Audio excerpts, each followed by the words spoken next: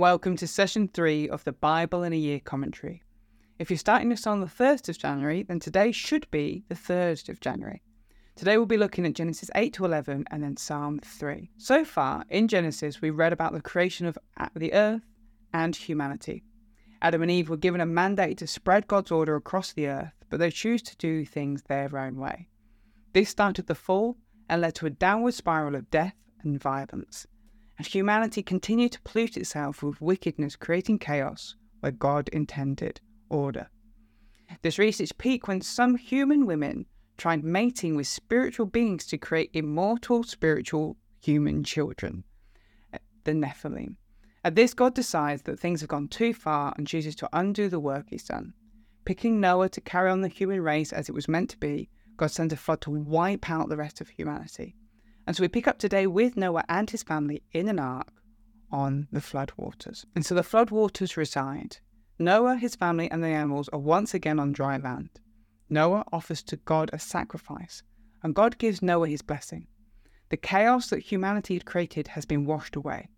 God has restored it to good, and it looks like humanity is once again working with God as it should be.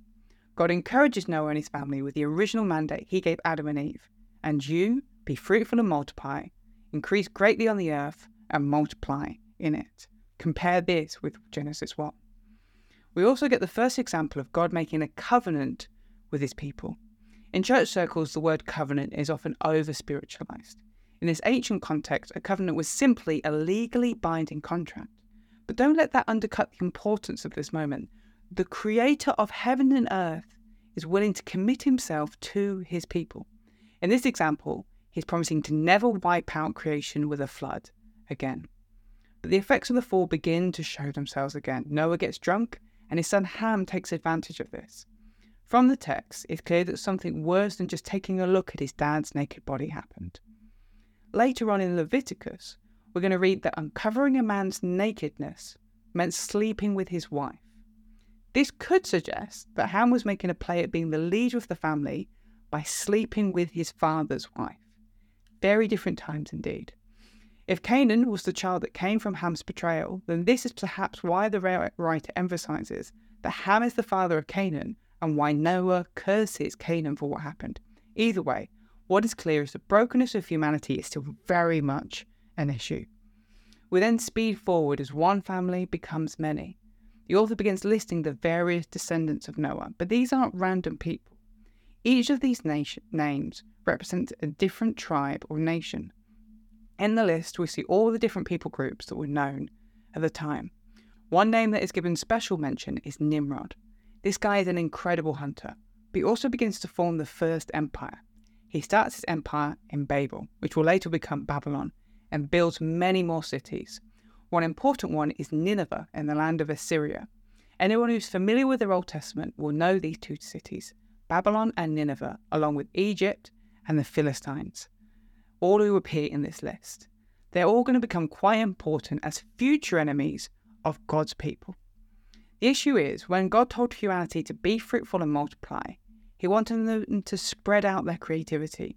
He wanted to see different tribes and cultures pop up, each looking slightly different but all united in their humanity. Empires do away with this. They aim to spread one homogenized culture wherever they go, removing the individual identity. This continues to the point where the people of the earth are developing new technologies, such as brick. Someone had to develop it. And building great cities. They decide to build a giant tower. This may not seem significant, but during this time, mountains were where heaven meets earth. These giant towers were like man-made mountains. In other words, they were building a tower to make their own way back to heaven. God notes that at this rate, humanity would spend the rest of eternity working together to take back their immortality at force.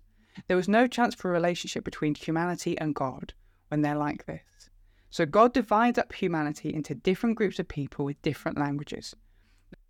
Able to communicate with one another easily, and now part of separate groups, humanity would now focus on dealing with one another rather than openly challenging God. Not that they were ever really a threat. It's not made clear in this passage, but later on in Deuteronomy 32 verse 8, we see that God actually disinherited the nations here. By this we mean that he decided he would no longer be God to these people. Instead he put angels, key spiritual beings, in charge of the nations, and that these spiritual beings would deal with the nations so that he didn't have to. The fall is now complete. Not only did humanity reject God in Genesis 3, but they showed their willingness to pollute themselves in Genesis 6. Now they've brought God to the point where he would rather break up his own kingdom and creation than let them continue as they were. So what's next? Well, we get a brief glimpse at the end of Genesis 11. See, when God wiped out humanity with a flood, he chose one family to carry on his purpose, Noah and his children. Now that God has disinherited or disowned humanity, he turns to a new family to fulfill his purpose, a family that didn't yet exist but would all start with one man named Abraham. So let's have a look at Psalm 3. This psalm is attributed to King David when he had to flee from his son Absalom. See 2 Samuel 15-19. The idea was that either David wrote this psalm or someone else wrote it as they were meditating on this story. A poem working through the emotions David must have been feeling at that time. The psalm is categorized as a lament psalm, which actually makes up over a third of all psalms. See the Psalms 22 and Psalms 88 for other examples of lament psalms. Biblical lament is whenever a person takes their pain, hurts, and frustrations before God. It tends to include 4 steps: turning to God, bringing the complaint before God, making a request of God, and then declaring trust in God. We'll see this in the structure of Psalm 3. As always, here is a summary of the structure, but I would recommend checking out the written version of this commentary in the description to see the structure properly.